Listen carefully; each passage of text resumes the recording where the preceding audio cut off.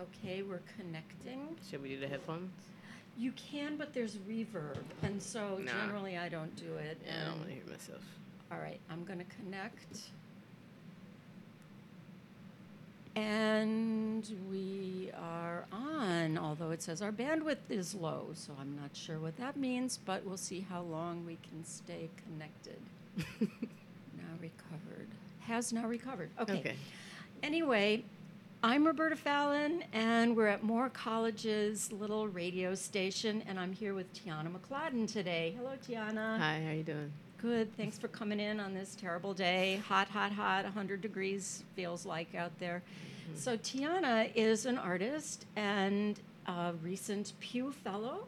Yes. Congratulations. Thank you. 2016 Pew Fellow. That's really awesome. Mm-hmm. So how does it feel? That feels awesome. Yeah, it's like, it feels really great. And the timing is just, I think, matching a lot of the things that I'm trying to do. So it just really feels good to be able to do those bump things. it up to Yeah. the next level kind of thing. That's great. Mm-hmm. How old or young are you? Can I Oh, ask yeah, that yeah. question? I'm Because you proud look of my- really young. Yeah, I look like I like to say my age because everybody's like, you look very young. I'm 35. I just turned 35 July 2nd. Yeah. Oh, congratulations. You just had a birthday. Yeah. Well, you know what? You don't look 35. So let me join that chorus that says you don't look over 20, maybe? Yeah, I get carded everywhere. Well, enjoy it while it lasts. So Tiana is a multimedia, is it fair to say multimedia video and film artist? Is that Yeah. how? The sculpture, interdisciplinary, I think all the whatever, yeah. But mostly, I primarily identify as like a filmmaker even in thinking about the sculptures because they're all like related to the films, So, Okay. yeah. All right. And you are, you have a project this summer that's going to be at the Icebox in some upcoming show.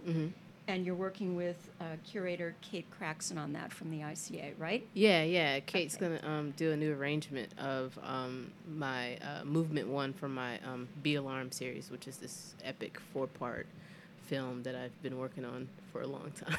Okay, great. When did you become a filmmaker? When did you decide you were an artist? And then what was your path to becoming a filmmaker? 2002. I quit my job at like the last, I think, formal job that I would have at Joe Muggs in Atlanta, Georgia. I Is that a walked off the coffee job. shop? Yeah, it's a coffee shop and newsstand. I remember they tried to like make it this new thing, and I don't even know if they exist anymore as a chain or anything, right? But yeah, it was in Midtown. Are you from and- Atlanta? No, I'm originally from Greenville, South Carolina. Ah. Yeah. And yeah, I quit the job because I had just literally dropped out of college and started working with the only mentor that I have ever had. Larry Steele, who was working at Spelman College's educational media department, center. And I started working one-on-one with him.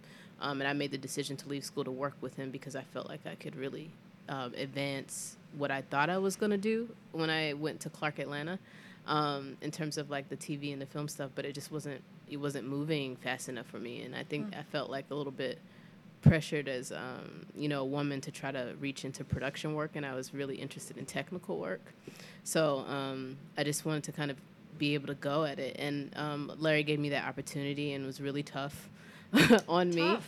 Yeah, Like and you were working on his projects or on I was your working. own? It was so lovely. It was like semi-formal work on the school's projects because basically it was like the people who worked there outside of him. He was a actual staff member, but they would contract all these really cool and awesome media folks from the area of Atlanta to come and cover events at the school and the AUC in general, like Spelman, Morehouse. Clark Atlanta at the time, Morris Brown, those events, and it was a chance to like just get a range of skills across all types. And then he was just awesome enough to go the extra mile, I think, and tap into his own personal network and bring in actual film people. And we would just have talks. I would be able to talk one-on-one with these people and like advance like all my notions and thoughts about what I wanted to do. And then I worked on my stuff and was able to use the equipment free of charge, you know, like he would give me his camera and everything. Wow, that's great to have access to the equipment, because that's often a Yeah, stumbling that's block, it. right? Yeah, I mean, the biggest thing for me, I mean, I had never even held a video camera, you know, or owned one until I like won one as a semifinalist for this like 17 magazine thing that I did when I was like a sophomore, you know, in college. I just didn't have access to that. I grew up with little means, and definitely there was no video or film or anything. So being able to have access to equipment, I think, is primarily why people even go to school for this, because you can. It's really work learning thing, I think. But school, it allows you to just have access to the equipment. So yeah. It sounds like what you had was almost like an apprenticeship, old school apprenticeship. Yeah, it was. Learning from a mentor that kind of takes you under his wing and shows you, but doesn't really, you know, at a certain point doesn't want to mess with your own aesthetic or he your said own. that. I mean, he said that, Really? and it was a big deal because this is like a guy. This is like an older black man who's like completely different from, you know, different interests from me. I'm like black queer radical, even more hype and activist at the time, and I'm like talking about all the stuff I want to do, and he was like, you know, he just kept it really real with me and was like, I will never interfere with what you're trying to do creatively. And he was just like, but I'm going to kick your ass technically, because you have to like have a hold of your you know, your tools to do all these wild things that you're trying to do. And he never interfered with my creative. I mean, and that's super important. And I think it's rare, just talking to a couple of folks who had mentors who were a little too heavy-handed. Yeah. Yeah. Want to help you edit and Yeah. And then do their work, do and that's their it. thing. Yeah. Yeah. No, it's tough. I think it's tough for all art teachers to kind of let go. Yeah, you have to let go. And he was just, I think it was just because he was very comfortable with where he was. He was, you know, he was in his career, and he was like, this is the work I'm doing, and I don't have time for this stuff that you do, running up with, you know, behind people with cameras and stuff. So it was just an awesome combination. So I looked around online a little bit at your work, and I noticed Sassy Thriller Gang Killer. Yeah, Sassy Black. I really love Yeah. that one. It's this, it's black and white. It's very moody. It's like film noir, shot at night. Yeah. Beautiful music, you Yeah. know, like hip hop, Yeah. dreamy. So was that early on after you kind of commenced work with film and video? Is that a video or It's is a that yeah, a it's a film? video. It's a video It's a that video. we shot last year. Oh. Yeah, that's like So that's yeah, recent. it's recent. Shot that video on an iPhone 4. Yeah, in 1 So hour. that's one of your tools now. Yeah. I An shoot iPhone 4. I like to shoot with across all like. That's great. I mean, I think cameras, devices, especially the devices that let me be like a little bit more stealth or subversive to get like certain kind of performances and things like that. It's become something that I've done a lot of as of recently. Yeah. Does that make it really messy editing? So you're pulling from a camera and a phone and a this and a that? It could, but I mean, I think I'm so used to that workflow that I'm not intimidated by what the prep takes, right? So I edit all my stuff as well. So the influx, you know, the intake, I know I have a day or two just to get it together, size it how I want to, and I know how to do it. If I did not know how to do it, it would not be something that I would do, just because I've already developed like a mainstreaming for myself.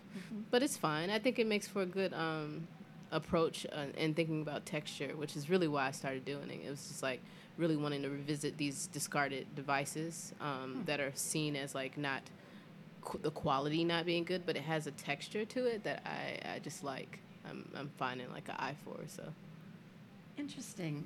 So was that on commission to be a music video? It seems in the genre of music video. I've done a couple of music videos with that one. I you know, Kat is a friend of mine. I did an actual video that was like a, you know, for a record label with her group Desatisfaction, the Recognition one, right? So that was like a real formal, like I guess you would call a commission of sorts. But this one, I reached out to her. I wanted to work out an idea about pushing the image to the blackest that I could. Like how could I shoot at night and still like render someone visible, and also wanted to mix in all of this archival footage that I've just been accumulating all these years, and really just see how I could blur the lines with like time. It's like it was really like past, present, future type thing. Like how could I blur the line and make people think of like what time was it shot, when was it shot. So yeah. Yeah, well, it's really a knockout. I loved it. So let's talk about you being a fellow, a 2016 fellow in Bern, Switzerland at the Zentrum Paul Klee. Yeah. Sounds Summer so Academy. great. Yeah, it's wild. I mean, I that's like, I mean, next to the Pew, one of the biggest like super like whoa, type things that really like made me feel good about where my practice is headed, because you had to be nominated for it, and they choose 12 out of 150 international applicants out of this nominated group of artists, and the artists they chose are so amazing. And so when I got the word that I was selected, it was just like very affirming for me. I've never been to Switzerland, and I'm looking forward to it. And working under, I think the whole the curator or the leader for this year's is Thomas Hirschhorn. I saw that. That's amazing. Yeah, so it's going to be, He's very intense, political. Yeah, and I am very political. So I don't know, it was a good vibe. Like, everything is like really working out. I was like, and I mean, his whole structure for this 10 days that I have no idea what's going to happen, right, is like the literal question is, where do I stand and what do I want? And that's it. And so that's like what I had to respond to in the actual like application as a nominee. And I just thought it was a phenomenal like way to kind of cut to it, which is like what I like to try to do, Well, you strike me as someone that feels the clock ticking. Yeah. And so it's like urgent. Yeah, no, it's urgent. I mean, I think, for me, with my practice and where it's at and the kinds of, social political things that I put in there are really urgent. I mean, that's really why I try to explain to my friends when they're like, oh, you work so hard. And I'm like, I work so hard because these things are so timely. Like, it's like I don't feel like I am of the ilk of an artist that can say, oh, when I'm 60, I'm going to look back and think about doing the work that critiquing the time from this like past perspective. I'm like, I really kind of need to get into it now. And then I also have a personal past that I am already kind of trying to critique myself. So, I mean, it's just like things are pretty urgent for me. Yeah. So let's talk about your Be Alarmed, the Black Americana epic. Mm-hmm. This is something that you've been working on for a number of years. I think you alluded to it earlier, a long time. So is this partly autobiographical? Are you weaving yourself, or entirely autobiographical? Yeah, I mean, what is it? Tell people so what basically, it is. Be Alarmed, the Black Americana epic is a it's like attempt, because I mean it's still in progress. My attempt to make this deconstruct the genre of epic film and film in general and create my own version, or almost like an interpolation, like not even interpolation of a epic film by separating the actual structure by allowing only access through scenes, trailers, objects, and sound, and film stills. And so my interest is like kind of like examining my overall interest in like true love for like film in general. It's like one of the earlier things aside from books that I was able to really kind of vibe with, but also challenge the idea around memory in relationship to movies, and how you remember a film, what you take from it, as well as like memory of an individual. So this kind of goes into like really exploring or trying to create a visual biomythography. And so the element of me trying to really like stretch that out, it comes from me including like biographical elements, but being open to myth, and bringing in like, historical context that maybe I didn't have a direct line to, but someone in my family had a direct line, or situated a narrative of my family's through, a different kind of thing. So Can you give an example of some of the films that are interwoven with, or sounds, or stories or Yeah, yeah. source Oh, yeah, for material? sure. I mean, one of the biggest source, for the Movement One that'll be on display at the Icebox for the show coming up in August is like uh, really the intro piece is Movement One is the only one that I'm doing in order or did first, and it explores my paternal grandfather and my maternal mother's narrative primarily as the core because of my direct connection to them. I did not get the chance to meet my mother's mother, but I had an idea of her, so I felt always connected. She was, spoken of very interesting. She was like a myth in her own right, just because of the life she led. So it's me kind of like taking those elements. For example, my grandfather is, he was in the military. Most of the men in my father's family were all military. I'm like kind of breaking the chain and not going into the military. That's how entrenched my family is in the military. My mother's mother was a domestic, and spent time in and out of doing that. So I'm kind of like looking at those narratives, I think, in a way that's not kind of beating the dead horse on how you could look at that, but just I'm going as far as like ideas around nuance in terms of like the narrative of the time, and how I'm trying to visualize it, but then also like very like specific and maybe even reductive by taking elements of the clothing. Like, so my lead in that wears a military Air Force jumper and has some of the same garments that are also associated with domestic work at the same time as she navigates through like a North Philadelphia landscape. So it has all to do with like me doing this macro micro imagining and reimagining thing that will ultimately serve as like something I think that is biographical in a sense, but also very controlled. I mean, that was like my interest. There's things I want to happen that I know that didn't happen, but I want them to happen, right? So I'm doing them and I'm acknowledging it as potentially fictitious, but I like the idea of the myth because it comes from a real place, a truthful place. You're making up your own myth. Yeah, making up your own myth, and I think that that's super important, especially as a Black artist who comes from. I'm the first artist in my family, right?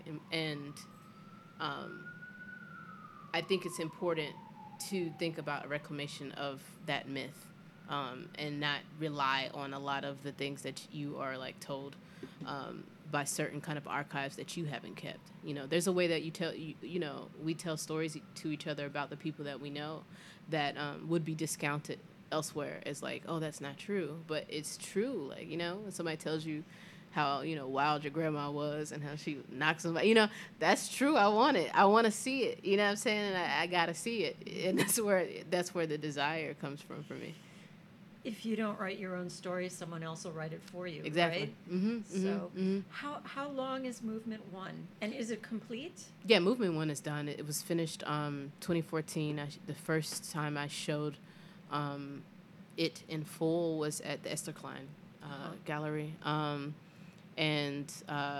Yeah, I mean, it was a labor because it was just it was really a difficult unpacking of my family's history and looking at a lot of images that I hadn't really looked at a lot for a long time. And so this, the next movements are like, I think I'm jumping around and kind of like mixing them up, and making them in terms of like thinking about seriality, I guess, like narrative across like a long time, a long-term investment of unpacking like visual, practice. So it's a story, but it's not a linear story. Not at all. Not at all. I mean, it's jumping around. Yeah, it's about the scenes. It's like I mean, at the core, it's like I had to think about how I remember films that I watch. I'm like, I have a really good memory, but most times I only remember a scene. I might even watch the whole film just for the moment. It's just one like 3-minute moment, and so I really wanted to play with that, like, and do both, like look at the scene, but also look at the trailer that brings you into the idea of the film. And play with that tension, yeah. So, is there music?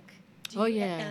And dialogue? Do you script it? There is this first movement. No dialogue, for the most part. no dialogue, very minimal dialogue. The music is all like, and I call it music because I feel like North Philadelphia has a sound of its own.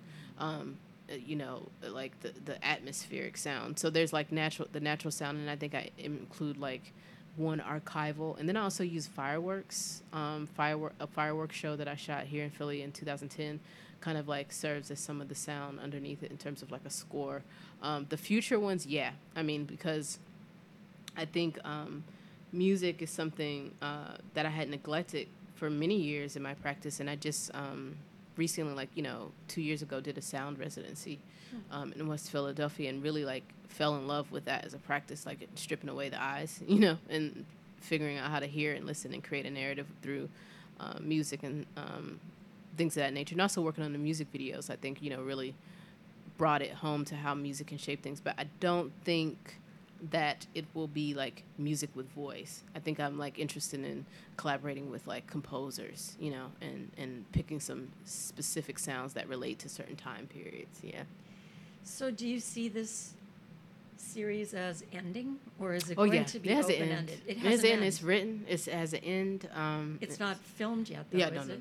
No. I mean, one of the parts, what's awesome about, the Pew in terms of like some of, the financial opportunities, as well as just the time that I can like buy to think and really flesh out and plan, is that I can move forward with one of the more difficult parts, which is a 16 millimeter. It's going to be shot in 16 millimeter black and white.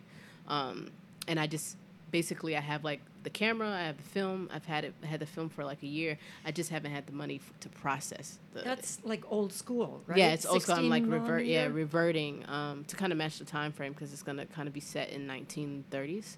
So I'm really trying to match like I think the time periods by just looking at the formats, which is something I'm into. Do you go on eBay to find your cameras? Yeah, I go on eBay to find my cameras. I go on eBay to sell my camera. Yeah, well, actually, you know what? Really, Philadelphia is so awesome. I mean, you go to flea markets here and you run up on the rarest, a film camera that I want this camera. It's like $20 at the flea market. I always tell people, I'm like, I don't know what it is about Philly and these cameras, but they really have a lot. So I've accumulated most of my cameras from Philadelphia, like literally. Like, there's got to be a story in that somewhere. yeah, I don't know. That's I don't know. interesting. Maybe it's because it goes back to like, I mean, the thing about Philly is like you find so much weird stuff that's preserved so well. But I think it's because it's like birthplace of America. People had a lot of things first. Like they had the cameras, and they were probably just chilling with them and kept them in pristine condition. Because I mean, I found amazing stuff that's like pristine, like no rust and no. Nothing. I'm just Someone like, loved that thing. Yeah, until they ditched it. Yeah, like somebody kept it up, and it's not inflated, oddly enough. I'm like, it's really, I think Philly's kind of unique in that way. Yeah. So when did you arrive in Philadelphia, and tell the story of how you wound up here? I came to Philadelphia fall of 2006. I think it was October. Yeah, November, October. And this October will be my 10th anniversary. Yeah, as a Philadelphian. I think I'm officially a Philadelphian. Are you official now? Yeah, I think I might be official. And I came from Atlanta, and in Atlanta, of course, from continuing my time, from 2002, I think, to 2004, like late 2003 with my mentor. I started immediately working in the field, right? And so I was doing music video production work as like everything from. I started very early as a PA and like worked myself up to assistant director work. And so I was getting into like directing for TV and film. Are you in the union? I assume that's unionized. No, not when I was in Atlanta. No, I mean, if I had done that in New York, it would have been a different story. Like, I'm actually glad I had the off-kilter experience in Atlanta, because I did not need to get stuck in that. And that's kind of like why I came to Philly, because what was happening is that production work is so grueling for like film. And video stuff, your hours, 18-hour days, that's just the norm. That's right. That's just the norm. 12, 16, 18-hour days, in and out, back to back. You make good money, but you do not have time to do the work that you want to do. And so what I found is that I think I needed to vacate the city, because I was getting a lot of work and nothing was changing. And I wasn't able to finish a project that I had been working on. So I was like, I have to go. And so I went on a tour of cities. to see where I could possibly be. And I'd gone, oddly, I don't know why I went to Boston, but I'd gone to Boston, I went to DC, I went to Philly, and, I went to New York, all these places. I was just, the Boston thing was so crazy. I was like, how did I Did get you up know there? anybody in any of these cities? No, I went on a road trip with some friends, and yeah, I came to Philly, and it was just a vibe. I don't know, it was, and I had a friend who's still here, real good friend, Aisha Sheeta Simmons, amazing documentary filmmaker and activist and writer and academic, all this stuff, who lives here, and I thought it was so dope that her community was like of working artists, and I really wanted that, like Black working artists who were doing a range from activist work to like commercial work or whatever. And so I just researched the city a bit more and made the move.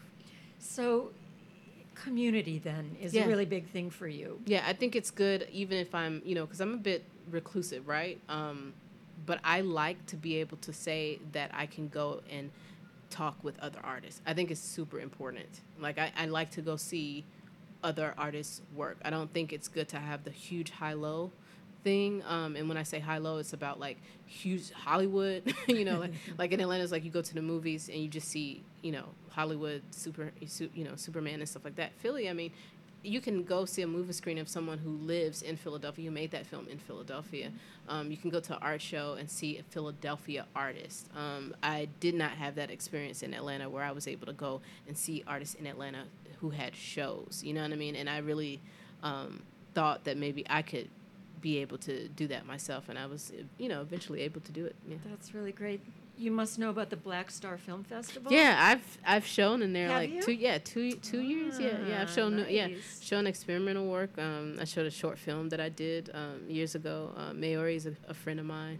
I remember I was actually remember when she was working on it in general, and it's like kind of grown into something that's like I think a viable producer of like culture, bringing folks into the city.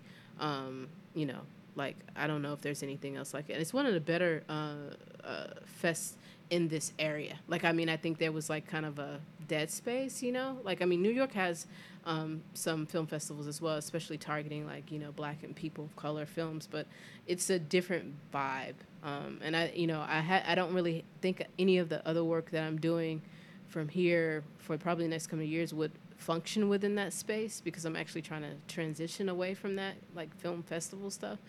But it's a festival that I recommend to everybody. I'm like, you need to come do it, because it's one of the few festivals that actually allows you to interact with other filmmakers who are trying to make films, other actors who want to be in films, financiers or whatever. If that's what you want to do, it's like one of the few ones that kind of allows that. And I think that is also about Philly too, is the accessibility of it. It's not so hardcore. Like New York is a little weird. Their film festivals, it gets very industry, VIP lounge, and very strange stuff. Like don't cross this rope. Like you're just sitting over there and I can see you, but I can't, talk to you, weird stuff. So, but if you're transitioning out of festival, who's the audience for your work then?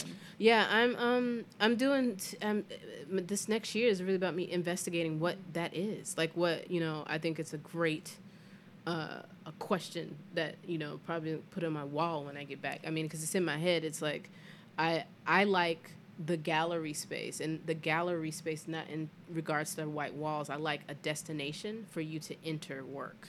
I'm interested in getting away from sitting down in the dark. I think that that's the most that I can really say. So I'm trying to figure out what that looks like for public, in terms of public engagement of work that is like not not the corny I don't want to demean my audience. You know what I mean? Like really good work in the community, as well as like challenging the ideas of what gallery is and where that could be, you know what I mean, like, and the time of it. I don't know. So I'm like kind of exploring that. I mean, that's what I'm very excited about. I write a lot of notes daily about how I could think about the distribution of the work, not just thinking about the production of the work, thinking about the distribution of the work. Yeah. Do you ever think of starting your own gallery? Oh yeah, I am. That's so crazy. It's like I've been thinking about that for the past 3 years. It's like one of my biggest goals. I've been looking for property for the past 2 months. You know what I mean? Seriously? Seriously, yeah. Looking for property in in North Philadelphia, and I'm not even trying to do something that is so like high, like really formal, and I don't mean that as a dismissive space. I just think that I'm interested in like challenging ideas of length, proximity, and location. Like, I'm looking in North Philadelphia where I live. I'm definitely interested in engaging a primarily Black contemporary art, contentious and like as well as like queer artists. But I'm also interested in what the art could be, like in terms of like the books and the presentations and things like that. So, but it's like really, I want to have a space where I can work. So I'm really taking the time to set up a proper studio. I've never really had a consistent studio. No? Yeah, You work out of your house? I just make work wherever. Wherever. Like, yeah. I just all the work that I've done, I've never had a consistent studio outside of like a residency, type thing. But I want to see what Tiana in a consistent studio practice really will yield. So your idea, you would buy a building or Yeah. something like that and have a studio Yep. and a space. And a space to show not just mine, but like folks while I'm working, because my projects take forever. Like this is why I'm like not the quick fix, multiple come by this right. My stuff can take as long as 6 years. I mean, like the things that I'm trying to work on, my sculptures and objects and stuff take at least a year for me to feel good to like say I'm gonna show this. So while I'm like in the back working, I do want to take the time to like show some ideas, and I'm interested in curatorial stuff, and I think it would be nice to be able to work out some ideas in a space that I don't have to go through an institution or go through a hierarchy, which is difficult here in Philly. That is a difficult thing here. Yeah. Well, Philly's a very DIY town, as you know. You've Yeah. been here, so doing it yourself for better or for worse. Yeah, that's true, for better and for worse. Yeah. I think it's been fantastic talking to you, and thank you for coming down here, and I look forward to another chat someday soon. Yeah, definitely. Thank you. And good luck finding a building. Yeah, Yay. there's so many. It's just like actually what is the investment? It's so crazy. Philly is something else, but yeah, I'm excited for it. I think I need to do it. Even if I fail, I need to have a big failure. I don't know. I'm really like obsessed with that. It'll be movement number 22. Yeah. Like, I just need The to do failure. something. Yeah, I'm like, I just need to do something that's bigger, and that's going to shake me up a bit. So, yeah. Cool. And when do you go to Switzerland? Is it this summer? Yeah, I'm going to be there the 11th to the 21st of August. Have fun. I hope it's wonderful. Yeah, me too. I'm looking forward to it. It's going to be awesome. Excellent. Thank you so much. All right. Thanks.